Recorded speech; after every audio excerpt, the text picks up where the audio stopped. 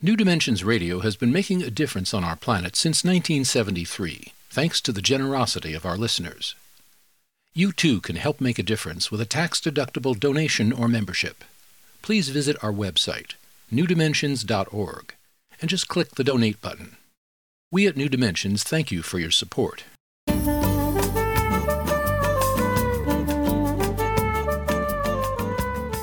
Hello, I'm Justine Willis-Toms. Today I'm hosting Father Matthew Fox. He's the author of many, many books, and his newest book is called A Way to God, Thomas Merton's Creation Spirituality Journey. Welcome to the New Dimensions Cafe. Thank you, Justine. Good to be here. Great to have you. So, first of all, if you can let people know who may not have known who Thomas Merton was, who was he? Thomas Merton was a Catholic monk who belonged to the Trappist order, which is a very strict order, and he was a writer, and a famous writer, a very successful writer, actually, but he wrote about the deep experience of contemplation and also action. In the last 10 years of his life, he died in 1968, he especially stood up about issues like the Vietnam War, the Civil Rights Movement. He was an ally to Dr. King. They were buddies. He broke real ground in terms of interfaith or deep ecumenism. He was respected very much by his friend, the Dalai Lama, and by Thich Nhat Hanh, who nominated him for a Nobel Peace Prize. So he brought together contemplation and action, the mystical and the prophetic, in a very profound way, and he could write so well that his poetry and his books reached many, many people of faith and people who would not call themselves believers. He reached a very broad audience and in a very deep way. So when you say the mystical and the prophetic, what do you mean by that? Well, mysticism is our yes to life. The mystic is the lover in all of us. And the prophet is the no to injustice, that which interferes with life. And I'd say it's not just religion that is afraid of the mystic, but also our culture. The late psychologist Ted Roszak used to say that the Enlightenment held mysticism up for ridicule as the worst offense against science and reason. So the mystic in us taps into our right brain, the right hemisphere of the brain, the intuitive brain. And that is not always appreciated in our culture, in our educational system, and so forth.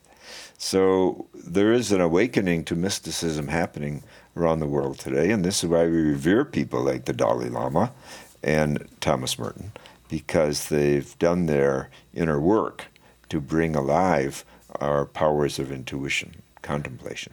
Would you say that mysticism has something to do with eros? I mean, that love principle, that's, I mean, beyond sexuality, but that deep celebration of life. Definitely. And Merton talks beautifully about that, if you'd like me to share a passage that is very special. He was living in a hermitage on the monastery grounds, and it was a very simple place, but he writes about his experience that night. He says, "I live in the woods out of necessity.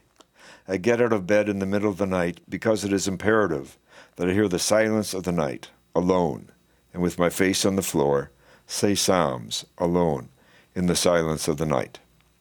The silence of the forest is my bride, and the sweet dark warmth of the whole world is my love. And out of the heart of that dark warmth comes a secret that is heard only in silence, but it is the root of all the secrets that are whispered by all the lovers in their beds all over the world." It's a very erotic passage. Yes. But it's about the cosmic eros, about how the night itself is blessing us and bestowing its warmth upon us. And yet he marries it with human love as well. So he does a marvelous job of reconnecting psyche and cosmos. And this is something that humans are always striving to do. I mean, our great ritual places, Stonehenge, for example, I always ask, what got people out of their couches, away from watching television, to drag these huge rocks, thousands of tons heavy, before the wheel was invented? What got them dragging these things? It was the solstice and the equinox. It was connecting the human psyche to the cosmos. And, of course, New Grange in Ireland is a similar practice, you see. It was around the mystery of the winter solstice that the New Grange monument was constructed, even before, older than the pyramids of Egypt. I remember seeing New Grange for the first time just from afar, and I thought, oh, that must be a museum that they've made around this monument. And it turned out to be the monument. I mean, yes. It's it quite... looks so new and bright and shiny. Of course, it was buried under earth for many centuries. But it is amazing, isn't it? Yes. Just like you say, that's a funny story. But yes. I recognize it because it looks like it was built yesterday. Precisely. And I'm thinking also, when you talk about Merton getting up in that early morning, I remember Michael, my partner who is now passed on, I remember him saying many times, oh, it comforts me to know that there are monks all over the world that are getting up at 3 and 4 o'clock in the morning and they're praying. There was something deeply comforting to him about that idea of prayer in the silence of the night or the early morning. Well, he was certainly tapping into the very energy that you find in this passage we just shared from Merton, that the night has its mystical invitation to all of us, really. And it's touching that Michael tapped into that. I think Merton would approve. There was something Merton also spoke to with some degree of a critique of the American doism, that we're always doing. And he had an objection to that it doesn't help us tap into our creative energies. What would you say about that? Well, exactly. He felt that it's easy for us to be overly oriented to results, and that, in fact, many of the things in life that are most precious and important are not about doing, but about being. And that we have to take time out for being and not just doing and accomplishing things. And as he says, time for uselessness and not just usefulness. That was a big issue for him. And he commented on Ionesco's play, The Rhinoceros, and he talks about rhinoceritis as a disease of always having to fill your time with busyness. We're always being busy. And it's not good for the soul. It's not good for the culture either. So he was very critical of that. He was critical of a lot of things.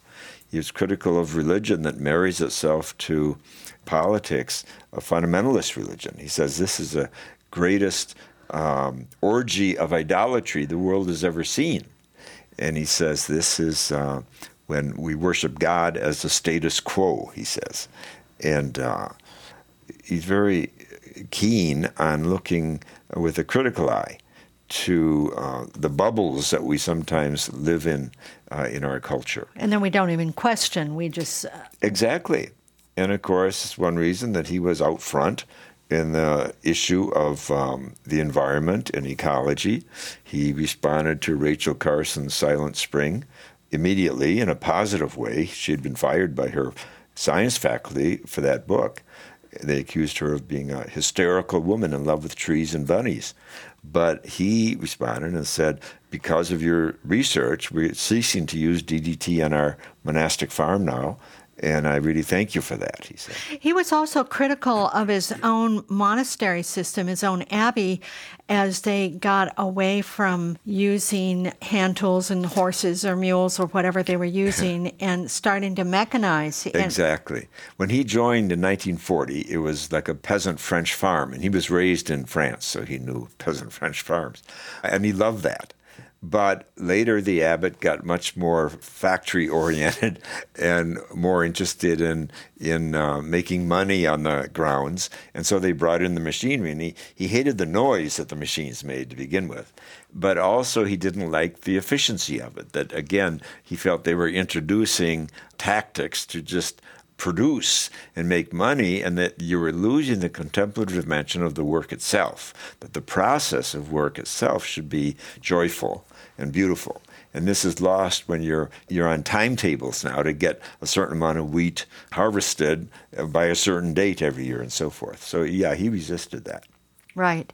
And I'm thinking also that in this contemplative part of him, he also, not being busy, but he was very prolific in his writings, in his poetry, in his whole creative life. In his correspondence was huge. He corresponded with people all over the world, Yes, including yourself. Well, that's true. And he did it before emails and, in fact, before computers. You can see his little hand-pokey typewriter in the museum at the Thomas Merton Center. Yes, he was very prolific and very generous with his time. I think he had an intuition that he wasn't going to live a real long life. And so he gave back in a very generous way. And he, in fact, did die at 53. He did die at 53, and I think, I'm sure now the evidence shows that he was assassinated. It was 1968, and his friend Dr. King had already been murdered, and Robert Kennedy had been murdered.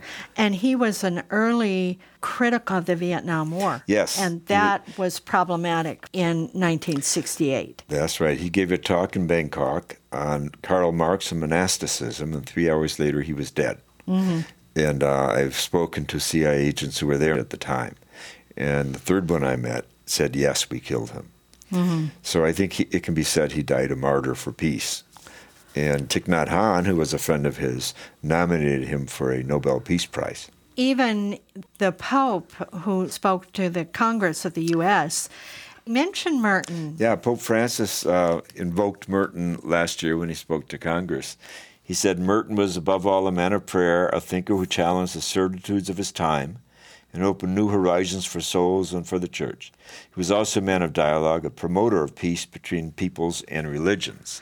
So that's a far cry from what the church has said of your work, and had Merton lived, probably would have said of his work at the time. Well, I take this up in the book, where I go through the 7 heresies I was accused of, including that I call God Mother and that I'm a feminist theologian and so forth.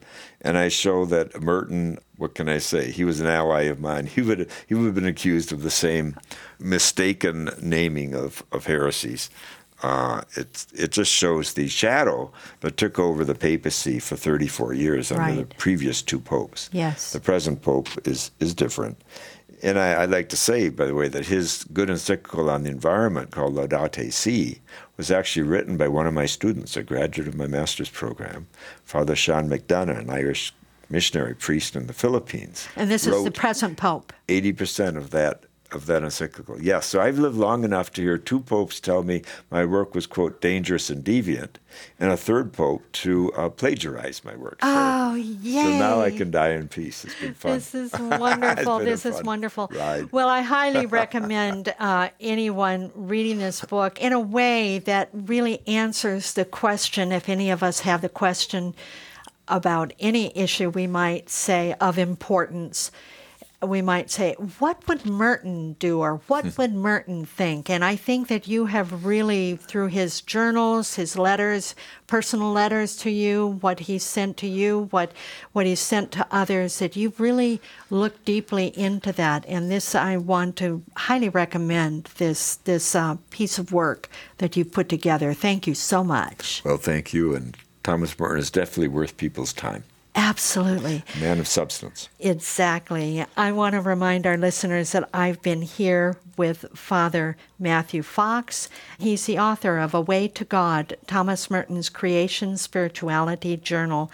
And if you want to know more about Matthew Fox's work, you can go to his website, matthewfox.org, or you can get there through the New Dimensions website, newdimensions.org.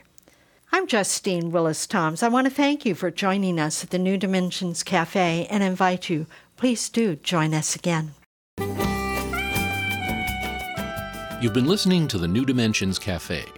This series of shorter interviews features many of the remarkable guests also featured on our internationally syndicated 1-hour New Dimensions radio series. To access more than 1,000 hours of programs, to subscribe to our newsletters, or to become a member, please visit us at newdimensions.org.